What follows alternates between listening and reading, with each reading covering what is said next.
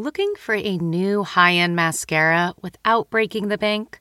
The new L'Oreal Paris Panorama Mascara gives you a high-end lash look in a premium gold luxe packaging. It's all about panoramic volume and fully fanned-out lashes. With its tapered brush, the new Panorama Mascara catches every single lash, giving you the false lash look without any of the hassle. Say goodbye to clumps and flakes, because this mascara is specially formulated to resist them all day with up to 24-hour wear. And the best part? It performs better than Luxe mascaras at only a fraction of the cost. You can buy Panorama Mascara on Amazon today. And I've always been interested in evil. I mean, and where it lives and how it conducts itself. I think that's absolutely fascinating. Because I've got this horrible nagging feeling that it's our natural state, and civilization and decency are just this thin veneer laid over the top.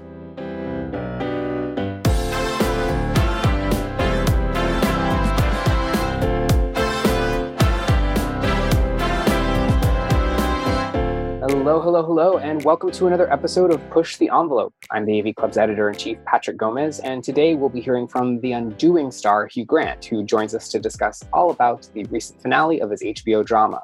But first, we've got some more award news. The Grammy nominations were announced just before Thanksgiving, and to break down the big takeaways, we welcome two of the AV Club's editors, Alex McLeavy and Shannon Miller. Thanks for joining, guys. Thanks for having us. Thank you very much. Yeah. So the Grammys are coming up at the end of January, and we're going to have some interesting races for some of the big awards. And we're going to be breaking down the top categories in a moment. But first, I wanted to discuss a few big takeaways that if you haven't read our fantastic piece breaking down all of the nominations on avclub.com, definitely check that out. But we're going to touch on a little bit of that here. First of all, just to kick things off, we have at the top of the leader pack, Beyonce, who, understandably is the leader in the number of nominations with 9 for her song Black Parade. You both are big music lovers and experts. Was this a surprise to anyone? Honestly, it was a little bit of surprise. I mean, obviously, it's nobody's surprise when Beyonce tops any list, whether it's nominations or awards or best of in the history of the world. But nonetheless, like Shannon and I were actually talking a little bit about this last week, how we had both honestly forgotten that Black Parade had come out this year. That shock it up to 2020. But Shannon, you can speak to this too. But, let alone the fact that it's just a single leading, which is pretty rare. Usually it's somebody with a full album who clinches the most nominations for obvious reasons. But yeah, I think just, chalk it up to 2020 craziness. But I still remember Black is King far more profoundly than I do Black Parade. Shannon? Definitely agree. And I think because it sort of slid under the radar, not under the radar, but sort of under the cover of Black is King, it was kind of easier to forget. So yeah, when the list of nominations came out, I was like, oh, okay, yeah, that was that this year. Okay. Well, great for her. So in that respect, yeah, absolutely shocking. When you look at just how busy she was this year in terms of the amount of projects she's put out between her collaboration with Megan Thee Stallion, the Savage remix, Black Parade, and Black is King, it becomes a little less surprising just because the Recording Academy tends to reward anytime she does anything. So she has technically 3 projects that these nominations are split among. And looking at it that way becomes less surprising. But yeah, you kind of have to be reminded that Black Parade came out at all before you can kind of dig into like, okay, well, maybe it's just sort of what happens when Beyonce, like you mentioned, does anything. Yeah, there's a degree to which I think it's almost a sort of Martin Scorsese-esque nomination. It's like, oh, Beyonce did something, throw it in there. Like, don't get me wrong. I think it's a great song, but it's far from her best work, I would say. Yeah, I would agree. To me, I feel like the deserving project is always going to be Lemonade in terms of her body of work. So while I tend to not be big into makeup wins in terms of like her being rewarded, if Black Reward is rewarded handsomely, I would consider it sort of like late justice for the stuff that Lemonade kind of missed out on. But yeah, in terms of like her body of work, Black Parade is up there, but it's not my favorite. Late Justice, I feel like is going to be your eventual TV series that you have, Shannon. I love it. Well, behind Beyonce is a trio of nominees in terms of the number, at least. We'll get into who's deserving in a little bit, but we have Taylor Swift, Dua Lipa, and Roddy Ricch coming in right behind Beyonce. Do we think any of them have a good shot at being the night's big winner? Because as you mentioned, they're supporting bigger albums or projects, so they maybe have more of a shot of walking away in terms of the most numbers of wins at the end of the night. Yeah, there's a good chance of that. I mean, I think especially when you're talking about Taylor Swift, beloved darling of the Academy of Recording Arts and Sciences. I think she is probably the best primed to maybe come away with a big win, not just because historically that's been the case for her, but also just because I think Folklore has a lot of sort of critical and industry push behind it for a win. She, to me, I would be surprised actually if she doesn't walk away perhaps the biggest winner of the night. But I don't know. I'd be curious, Shannon, your take. I know you're the big Dua Lipa booster on staff, so I'd be curious if you see it differently. Oh man, if Dua Lipa came out as a big winner, that would be a surprise. But this year's chock full of surprises. I kind of cling to Zendaya winning with the Emmys this year. It's like that was sort of that unexpected win. Yeah, that's a good comparison. And I would hope that in this case, I would love to see a split, because the Folklore I think was a pretty tremendous album. Then that's coming from someone who is not a huge Taylor Swift fan, but Dua Lipa's Future Nostalgia was just such an immaculate pop album that it would be a real shame if she came out empty-handed here. Roddy Ricch, everywhere. Rockstar was everywhere. But in terms of who would probably win big, I would be very surprised if it wasn't Taylor Swift, but I would love a pleasant surprise in Dua Lipa coming out on top.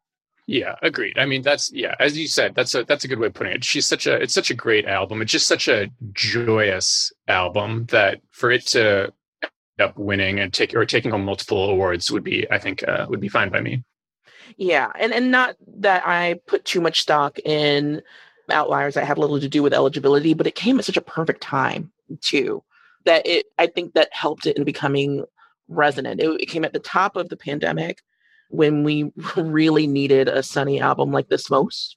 I'm wondering if that's this is a weird year, so nothing's impossible. I'm wondering how much that is going to play into the voting body. But yeah, it would be pretty great if it came away with something big. Mm-hmm. Yeah, I think it's an interesting point you bring up, Shannon, in terms of what speaks to the time. And I think we see that a lot at the Oscars, this speaks to this current feeling or sentiment that's going on in the country, or that kind of stuff. And I think we don't really talk about it as much with the Grammys, but it certainly comes into play. And I think Dua Lipa's kind of hit stuff on one side, and then I think Taylor Swift's quieter Folklore actually kind of hits another mood of the pandemic in 2020. So it's interesting to see what'll happen. But on the other end of the spectrum, in terms of names that we're not talking about as big contenders this year, are Justin Bieber, The Weeknd, and Cardi B. And Cardi B obviously had her song of the year, possibly in terms of just having a moment with Megan Thee Stallion with WAP. But that's not here. And Alex, I know you mentioned two different theories, one maybe a little bit more serious than the other, on why we're not seeing that specific song here. Yeah, I mean, I just wanted to go ahead and say that the voting body is made up of cowards for not nominating WAP. It dominated 2020 in a way few things have. Unfortunately, the much more mundane theory is also the right one, which is that it wasn't submitted for consideration by Cardi B. She wanted to save it, I guess, for inclusion with her album as a whole, which is going to be eligible for Grammy consideration next year. I kind of think it was a mistake on her part to do that. I think WAP would have absolutely cleaned up this year had it been in contention. But, in terms of wanting to save all the glory for oneself, which Cardi is very good at sometimes, that I think there's nothing wrong with that.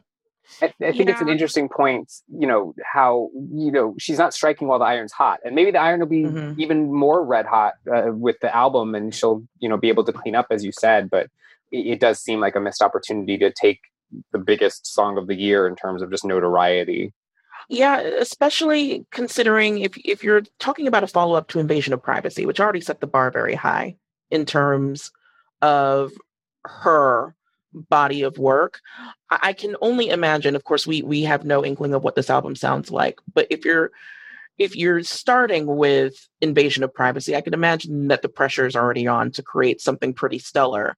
So it's not like she would necessarily need WAP to sort of bring it in if you're only improving. And in terms of the singles that she's released up to this point, it really has hinted towards an improvement in what she's already kind of mastered for herself. So yeah, holding on to your golden goose when things have cooled down considerably, I don't know that's a strategy that I would have gone with. I would have just gone the Black Parade route and been like, this is my single, this is what I'm writing out on, and I'm just going to collect my trophies, please and thank you. So it's a little curious to go this route, but you just kind of have to respect the artist, that the artist knows what's best for them. And my hope is to see it next year and for her to do something to sort of reignite this fire. I can't imagine it would take much. WAP is just so damn fun. So it'll be interesting to see how she's going to sort of reignite that love next year. Yeah, well, and, she obviously chose to not have that song be up for nomination. Somebody that's been very vocal about not being nominated is The Weeknd, which I know, Shannon, you and I have had discussions about the nuances of what his is being said about how basically the rumors are that he is, or at least those around him are saying that it's because he's performing as part of the halftime show at the Super Bowl. It's for some reason that's like the Grammys were not happy about that, and he's being punished. Although, as you and I mentioned, Shannon, that would take a lot of organization that I'm not sure the Grammys have the ability to do in terms of organizing their voting body. But it's an interesting conspiracy theory at the very least. Yeah, it makes little sense in the grand scheme of like why that happened. I don't think it has anything to do with the Super Bowl, but I choose to believe that he is operating off of pure and valid shock, because and justified shock. Exactly, valid, justified shock. Because however you feel about The Weeknd, I know how I feel about The Weeknd. I could take or leave, but Blinding Lights is a phenomenal track. It is just such a well-produced, orchestrated track that alone, I think, warrants a little bit of like, we should question some things here. So I choose to think that he is just sort of in a little bit of shock and of just sort of tweeting or Instagramming through his grief. And I totally get it. I'm way more empathetic to his sort of outlook than that of others, I'll say. Yeah, no, I agree. Like that song, it's a little surprising that it didn't get, because it's one thing if sometimes we see people not get nominated and we're like, well, that's just not like the Grammys vibe. But like this song is totally in the Grammy vibe. So I'm surprised. One other surprise in a or maybe not surprise, but thing to celebrate in terms of the nominations is the fact that we know 100% for sure that a woman will win the Best Rock Performance Award when the Grammys are announced in January. And that's because all of the nominees this year are female. We have Fiona Apple, Big Thief, Phoebe Bridgers, Haim, Brittany Howard, Grace Potter. These are all fantastic artists, but Alex, I know you have one that you are stumping for here in particular. Yeah, this is a rare instance of actually having one of my favorites make the list, which, it's rare enough. I think, you'll hear our film critic, A. Dowd, talk about, the rarity with which his favorite films actually end up becoming nominated for Oscars, Picture nominees at the end of the year. But music is, even so much more diverse because there's so much more of it that it's incredibly rare, I think, for people's legitimate favorites to end up making the list. So for Big Thief Not, which we called out way back when it was released as easily, I think, one of the best songs of the year. And I've sort of continued to be beat that drum for it all year long. So to have it nominated for Best Rock Performance and for Best Rock Song, I think is great. It's very heartening to see, a case of something that we've been a big booster of really jump into the big leagues like that. Well, another nominee that we certainly are big boosters of, that perhaps don't need our boost, but we give it to them anyway, is BTS, who have been nominated in the Best Pop Group Performance category. And Shannon, I know you're a huge K-pop fan, and that this is not just for BTS fans, but for K-pop fans and the genre in general. This is a big nomination for them. Absolutely. I was equal parts thrilled and entitled when they announced this, which I feel probably a lot of K-pop fans can relate to. I mean, it's Dynamite was such a killer song, and sort of shot into the pop zeitgeist immediately after it was released. It's wonderful. I mean, in terms of songs that I would have liked to see nominated in its stead, I think On was such a rich production that it would have been nice to see some recognition for that. But in terms of just becoming the first K-pop group ever to be nominated in a major category, it's huge. And because they've been traversing such incredible and valid inroads in the Western market, this is pretty long overdue for them, I think. So my hope is that this is sort of widening the scope of what the Recording Academy sees as valid hits and songs that are worth the recognition. Well, Shannon, I'm sure BTS are mostly just grateful that they got the much needed boost from the AV Club because they were floundering in obscurity prior to that. I know that they were very much at the edge of their seats wondering what I thought. So for the boys that are surely listening out there, you did good. Well, something else that we've definitely discussed at AV Club is the use of the term urban in music. And obviously, at one point that was a prevalent term, but we've had much discussion as a society on whether or not that it should be continue to be used. And the Grammys decided in their wisdom this year to drop the term urban from the categories like Best Urban Contemporary Album, which has been renamed Best Progressive R&B Album. There's a lot to be made in the PC-ness of 2020, but this is one that it's not even a PC thing. It's just like it's an inaccurate term. I don't even know where to start with this one. The fact that it even gained prevalence at any point in time. Yeah, this is one of those category changes that's so long overdue that you just it's kind of shock. 3 years from now, kids are going to be like, wait, that was still what it was called in 2019.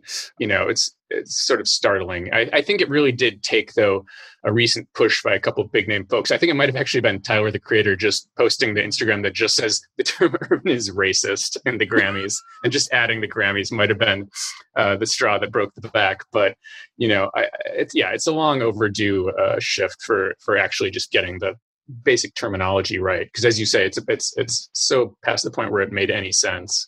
I remember it being the subject of conversation in, I think, the pilot of Blackish like 7 years ago. Yeah, exactly.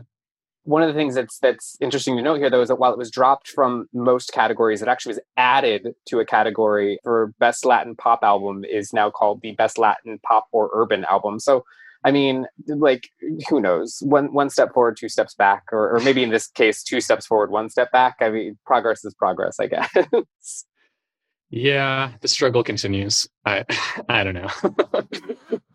Well, with all of those observations out of the way, let's get to the, 3 of, I don't want to say the biggest awards. There's lots of ones categories that we're very excited about, but let's discuss Best New Artist, Best Record, and Best Album. And we can start with Best New Artist, which, speaking of eligibility periods and all of that, can be honestly considered one of the most random categories often, because you get people that have been around for years that are somehow eligible as a Best New Artist. And this year, those nominees are Ingrid Andress, Phoebe Bridgers, Chica, Noah Cyrus, D-Smoke, Doja Cat, Kaytranada, I'm hoping I'm pronouncing that right, and Megan Thee Stallion.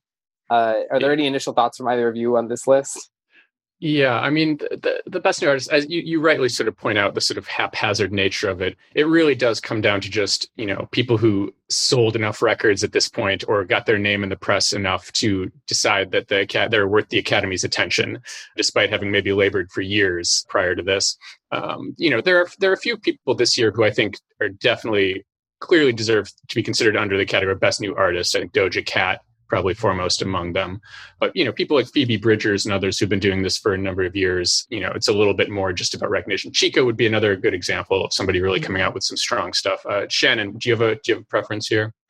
In terms of like who is actually new, who I'm thrilled to see Chica on this list. This is a drum that I've been beating for a while. I think it's a long shot, unfortunately, but Chica, it would be great to see her walk away from it. But in terms of what the Academy is recognizing as new and how they define this category, which is, and I'm paraphrasing here, I believe it's along the lines of someone who has also made a tangible impact on the industry. I mean, this is a pretty monumental year for Megan Thee Stallion for a number of reasons, fortunate and unfortunate. And definitionally, I would think that Megan Thee Stallion would be the clear frontrunner, which I would be happy to see her win. But coming up right behind her is Doja Cat. I mean, if you think of her origins and how she basically turned a meme into like just this ride on a shooting star, and seeing her work so diligently this year, I compare her a lot to Tank and the Bangas when it comes to performing. You cannot stack two performances next to each other and see the same thing. She works so hard to reinvent herself with every live performance that she does, and it really speaks to her creativity. So if Megan Thee Stallion were to lose, I would love for her to lose to Doja Cat or Chica. Yeah, I mean, you look at Megan's work on her own, but also she's got some Beyonce work and some obviously WAP. So this could be actually the opportunity for people to honor WAP in a way. So I do think that there's a definite chance that Megan could walk away victorious here. I think it's Megan's to lose at this point. Yeah. Let's look at Record of the Year, which has Beyonce's Black Parade, Black Puma's Colors, DaBaby featuring Roddy Ricch's Rockstar, Doja Cat's Say So, Billie Eilish's Everything I Wanted, Dua Lipa's Don't Start Now, Post Malone's Circles, and Megan Thee Stallion's Savage. Shannon, let's start with you on this one. What are your thoughts? I don't know. I am kind of at a crossroads with Savage and Don't Start Now, because it's Savage. It's the version with Beyonce. Yeah, I believe so. Yes, it's not listed formally here, but I believe that's the version. Yeah, I mean, that was just such an unstoppable track when it came out that for me, I think that's the one that kind of feels like the clear winner. I mean, Say So, heavily memed, permeated just pretty much every kind of faction of pop culture between music and TikTok and everything else. But Savage, I think, is going to be the clear front runner. But again, one of those things where it's like a pleasant loss. Maybe Don't Start Now, I feel. Yeah, I'm going to go Savage, final answer. And how about you, Alex? I think this is Beyonce's category to win. We always do the, when we rate these sort of upcoming award ceremonies, we always do the what will win, what should win differentiation. And for me, this is a clear example of, I think, will win, Beyonce should win. There's a couple other things that, Shannon has called them out. I think Billie Eilish could do a sort of come from a victory. I think, she's only up for really one thing this year. This would be the place to honor her. But, one of the two biggest categories, and Beyonce is the biggest name with most nominations. I really think she's going to take this one. I think one of the interesting things here, when you just look at this pool of nominees as a whole, is it's an interesting, I think, showing how much the Academy has kind of grown in the music that it wants to honor with these big awards. A lot of times here, I think you would get some more legends or, people that have maybe had like less celebrated releases, but are just bigger names that the Academy voting body was more familiar with. and that kind of stuff. And I think that there's a few here that we definitely would not have seen a few years ago, just because people wouldn't have taken the time to get to know them. So I think that's a win for everyone, really, which is super exciting. And you see a little bit of that also in Album of the Year. So those, let's dive into that. And those nominees are Jhené Aiko's Chilombo, Black Puma's Deluxe Edition, Coldplay's Everyday Life, Jacob Collier's JC Volume 3. Again, hoping I'm saying that right. I know that the D is silent, and it's supposed to be. Yeah, it's Jesse. Perfect. Haim's Woman in Music Part 3, Dua Lipa's Future Nostalgia, Post Malone's Hollywood's Bleeding, and Taylor Swift's Folklore. Let's bounce it back to you, Alex. I mean, one of these things is not like the others, right? I mean, the grandfather clause that allowed Coldplay's Everyday Life to get into this category is clearly strong. And I think a definite nod to what you were talking about, Patrick, of how maybe in years past, even recent years past, this would have been a very different looking list. And Coldplay sort of represents that old guard of nominees. That being said, I think this is a pretty strong list for albums of the year this year. I think they actually selected things that overall have, weren't just commercially very successful, but were critically also acclaimed. Almost every single one of these is really good. I like that Black Pumas got in here. I think, they sort of flew quietly under the radar and sort of amassed this big following without much in the way of, a sort of giant breakout moment. So that one I like. Jacob Collier, Haim, I think I think this is a strong enough record that it deserves to be there, even though maybe Women Music Part 3 didn't rock the earth as much as they had hoped it would. That all said, I'm still leaning towards, I think, precisely what we were just discussing. Shannon and I, of course, once again, going back and forth with Dua Lipa and Taylor Swift. I'm going to give my money to Folklore, but I wouldn't mind being wrong. I have a lot of strong feelings about this. About this. I mean, it's obviously not everything that we love can be nominated. So I still remain perplexed that Petals for Armor is not in here, or Fetch the Bolt Cutters. But based on this list, I agree. My money is definitely on Taylor Swift. What I would love to see walk away with it is Jessie Volume 3, just because the things that Jacob Collier did with that album are astonishing and kind of speaks to his mission to kind of blow away the idea of genre. And he really did an incredible job of just bringing in so many elements that should have clashed horrendously and making them absolutely purr under his guidance. I just felt I was blown away by Jessie Volume 3. But I do see that as like the dark horse of this category. And I imagine it will go to either Taylor Swift for the win or Dua Lipa for the surprise. I think that those are both good choices. And I think, I could just repeat basically what you've all have said for the reasons why, but I certainly think that those are the two choices. I want to urge all of the listeners to definitely continue to check out our ongoing music coverage on the site. We are very, very proud. While other places are unfortunately pulling back. Other places that cover the broad spectrum of entertainment in the way that the AV Club does are pulling back on music coverage. We continue to make it as much of a priority as we can, and that will continue through until the awards show on the 31st of January, when all the Grammys are announced. And Alex and Shannon, you both are a big part of our coverage of that kind of stuff. So we look forward to everything you have to offer. And also, you didn't give yourself the shout out, Shannon, but I will do it for you. Shannon did a great interview with Jacob Collier about his latest offering, and you can certainly check that out on avclub.com as well, where he talks all about what she was referencing in terms of kind of trying to throw away genre, and that was fantastic. So I look forward to both of your continued commentary on all of this, as well as our coverage on award show night.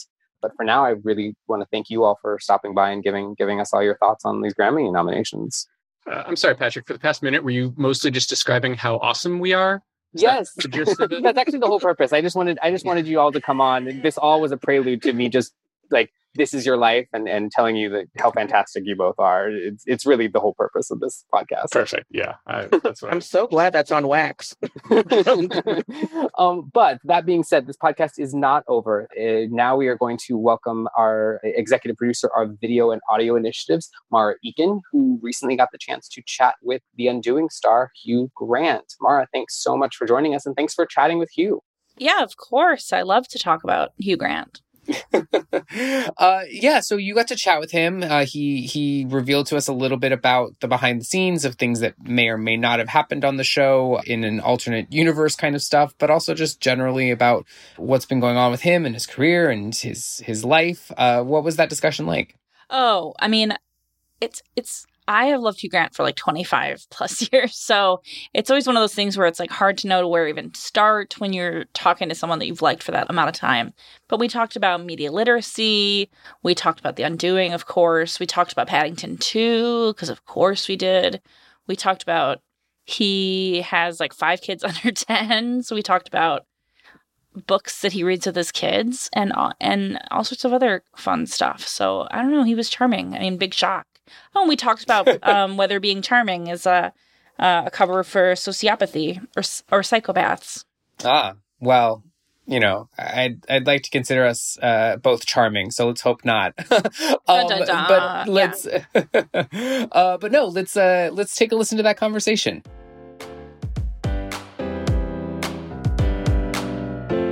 So I loved The Undoing. I thought it was interesting that for so much of your career, you've been described as playing these like quote unquote charming characters.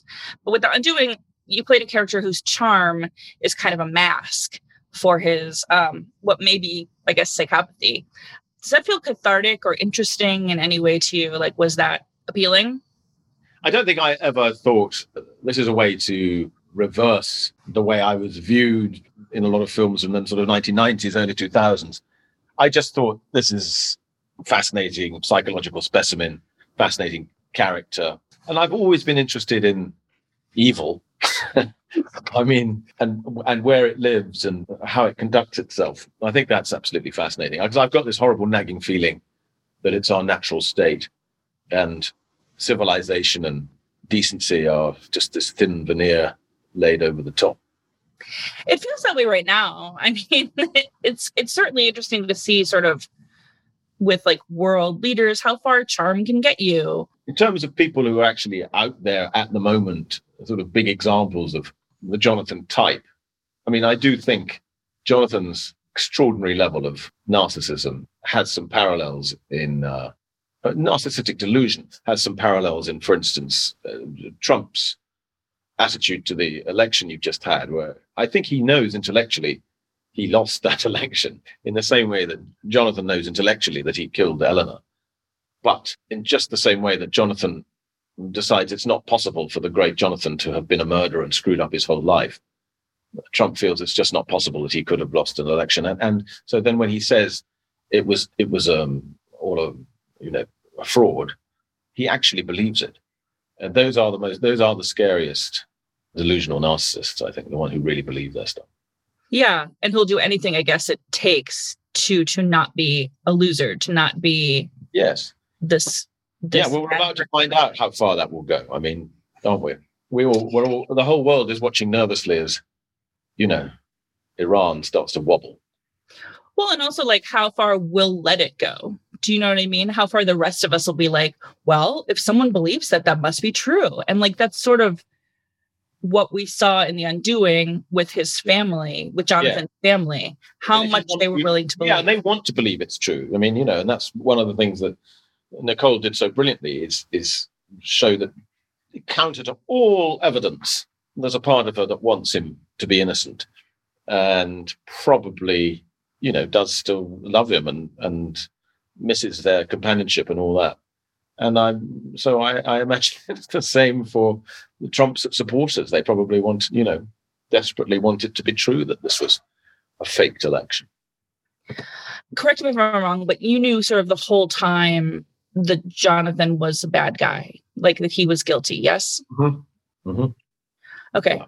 So were there ways that you would play a more straightforward scene that if we went back and watched it now, we would say, oh, that's him doing this, you know? Or do you think that that's just the mindfuck of it, I guess you'd say? I had to be aware of the danger that people might watch this twice. And that if they did watch it twice, I needed them to believe, to be able to see the killer in him throughout. And never to think, well, that's just impossible. This guy could never have done that deed. But it was a very, very delicate balance, because if I'd lent even a fraction too heavily on playing a killer earlier in the series, I'd have given the whole game away. I mean, there's so many arrows pointing at Jonathan anyway, circumstantially, in terms of his guilt. If I had been in any way fishy or, you know, overdone a moment of anger where you thought, well, yeah, he's got a vicious temper. And, you know, these were temptations, because it's your sort of duty as an actor to be true to your character. I could have given the game away very badly. So I had to be very careful not to do that. But at the same time, as I say, make it believable on a second view that you think, yeah, I see now. I see. That's all acting. It's all a front. It's all a charade. Or in the first episode where she's talking about Elena's sort of like aggressive nudity or being at the benefit, like letting on that you knew her at all. Yeah, I know. And so, you know, I always have these very scrupulous notes all over my script. It's a spider's web of notes, of thoughts, what the character's thinking. And of course, you know, in a moment like that, we're sitting in the back of the car and she's telling me about my girlfriend who's, you know, had a kid with me and is now stalking me and stalking my wife. And my wife's just telling me a sort of semi-amusing story about this woman appearing naked in a gym. Of course, the truthful emotion for Jonathan right then is he's shitting himself. It's terrifying news and he's sweating. And but I could not let any of that show. So the only way to play that is to assume, I think correctly, that Jonathan was just a brilliant sociopath. I mean, brilliant at covering, you know, as they very often are. They're entirely plausible, these people. And occasionally I would say to Susanna Bier, well, okay, we've got 3 takes like that. Should we do one where there's just a shadow that passes across his face? Maybe for the people watching it the second time. And she always said, no, too dangerous, too dangerous. I know that, I mean, you mentioned all the notes in your script. I know that you have done extensive amounts of like granular research for, you know, the roles that you've done throughout your career in order to sort of hide behind that character's mask, I guess. What do you know way more about now than you thought you ever would? What, in terms of this film or other films? In terms of this film, or, I mean, or in other things. Like, I know you've mentioned that you know a lot about 70s British politics. Well, right? I do. When I played Jeremy Thorpe, I did. A lot of this is down to nerves. I mean, you know, in the Stanislavski tradition of acting, you do gigantic amounts of research and you build up huge backstories for your character and all that. I don't know if it works. Maybe it does. But a lot of the reason I do it is not for Stanislavskian reasons. It's because I'm so nervous. I think the more prepared I am and the deeper everything is embedded in my cells, the less likely I am to suddenly feel exposed and have a panic attack.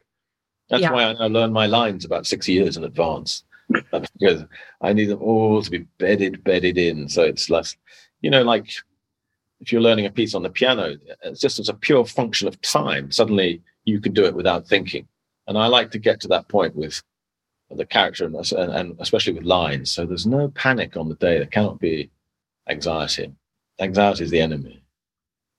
How fast does it go away? Like, you know, you shoot the scene. No, you shoot the scene. Are the words gone? No, they can linger.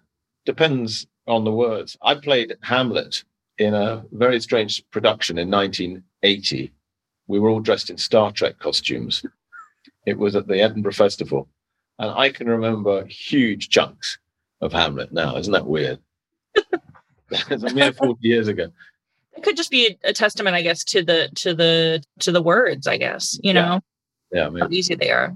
Maybe. Like, it's like knowing a song. Do you know, like, how melodic they are, kind of in a way? Yes, there is that. And the fact that I have been performing them to myself in the bath for 40 years, you know, how marvelous my voice sounds in this bathroom. a lot of people had theories about the ending of The Undoing before last night. Do you mind if I run some of them by you and go ahead. tell me why they're wrong?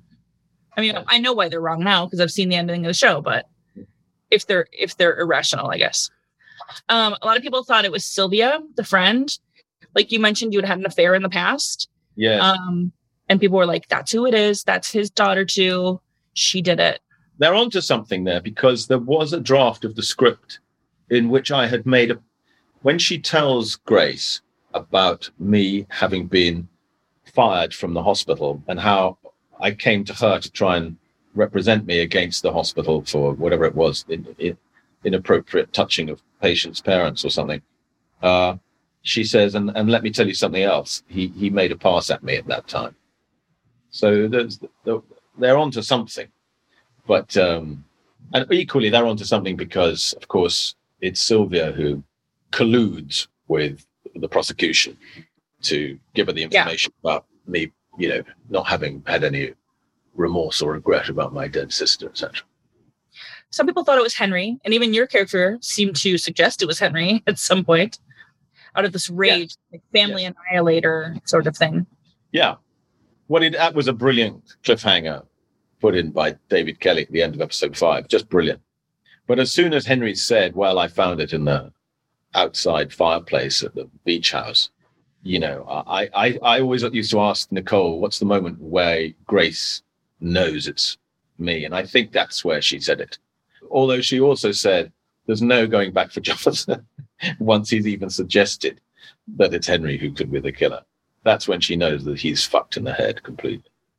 I thought right before that, too, where he suggests it's the husband who must have followed them to the beach house and then planted it there. Was like, okay, you're clutching at straws. Grasping at straws. Yeah, and that sitting at the big scene near the piano. Yeah, you're right. Don't forget, I haven't seen any of this for months and months and months, so you're much fresher on it than I am. Speaking of the piano, some people thought it was Donald Sutherland's character, the father. He had somehow manipulated this all. I don't know how much of that was deliberate on the part of David Kelly and how much it was enhanced by Donald himself, who's quite mischievous. And I think liked the idea that people might think he was responsible. And then some people, of course, thought it was somehow Grace's coats because everyone was obsessed with Nicole Kidman's sweeping velvet coats throughout the series. Yeah, I noticed. No one wears clothes like Nicole, and we did have an absolutely brilliant costume designer. Last question about the show, at least. Why does Jonathan know so much about Albany? And he has a seemingly intimate knowledge of a random bridge. Yeah. Well, I did have answers for all these things scribbled in the margin. I think, it's Road Trip 2, isn't it? Mm-hmm. I'd taken Jonathan Henry on a road trip before. I promised him another one. It was probably years previous, and I never got round to it. And I think I wanted to show him a road trip where I had been taken as a boy by an uncle who lived in America, and I think it was up there, and I think we had the fried clams. I think that was my backstory. But you have to remember that every time there's a fish reference in this film, it's because David Kelly is obsessed with fish. He lives in Northern California, and he goes fishing virtually every day and just loves them, catches them, eats them, strokes them, watches TV with them. He's a fishaholic. Good for him. I mean, that's a very calming pastime. I grew up fishing, so it's great. Is that right? Okay. Mm-hmm. It is. But at some point, you're like, this is too much fish. I guess he might just throw it all back. I don't. Yeah, you have to ask him. You have awards buzz for this role.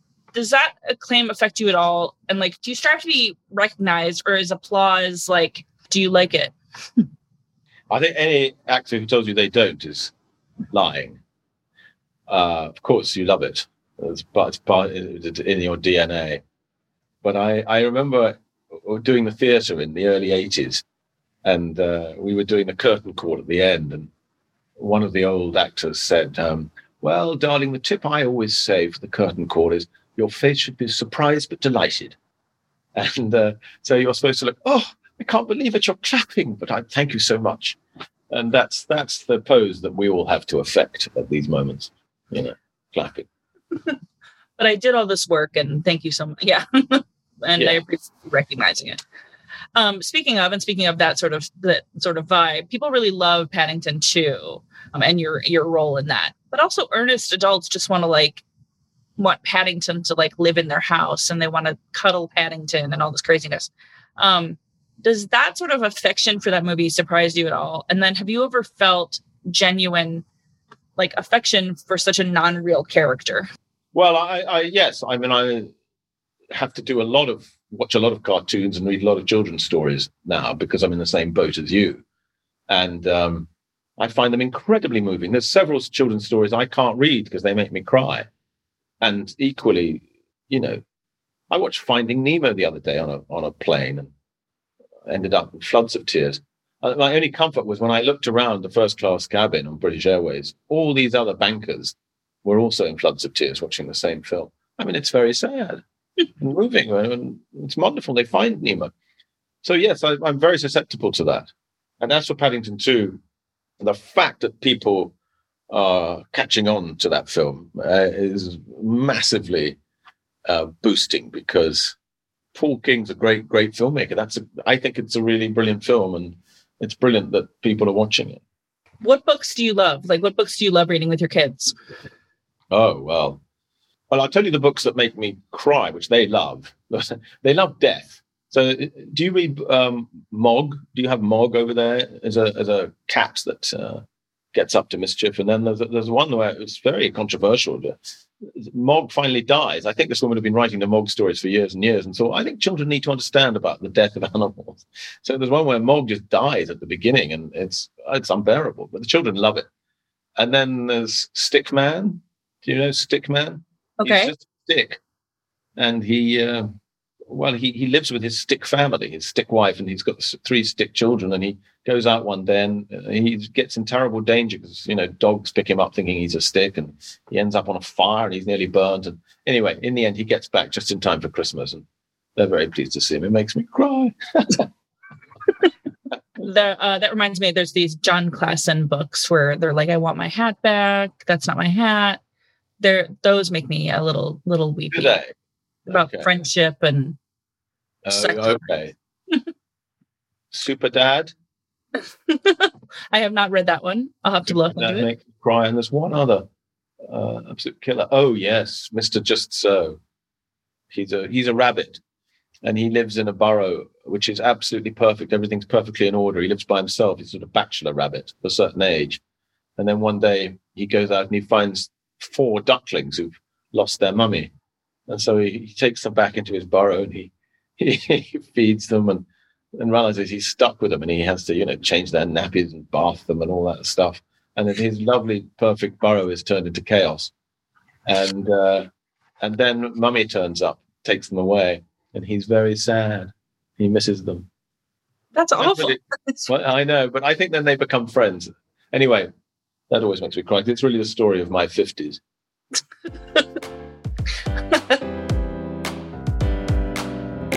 Patrick, there you have it. That's my chat with Hugh Grant. And I really appreciate him giving me things to add to my kids' Christmas list. That's not what I thought would come out of that interview, and it's nice to have. Well, like you said at the top, he was pleasantly charming, but we would have expected nothing less. Well, that is going to do it for this week's episode of Push the Envelope. You can check out, if you haven't gotten to see The Undoing, you can check that out on demand through HBO. Mara, where can people check you out? I'm on Twitter at Mara E, Marahe. Perfect. And I'm at Patrick Gomez LA. As I mentioned, that's going to do it for this week's episode of Push the Envelope. But please, if you are not already subscribed, please make sure to subscribe and rate and comment and like, and I don't know, send us a carrier pigeon. Let us know what you think, or if there's people you'd love for us to be speaking to. And speaking of people that we will be speaking to, we will have a whole nother interview and staff discussion coming up next week as we drop new episodes of Push the Envelope every Thursday. But until then, bye. Bye.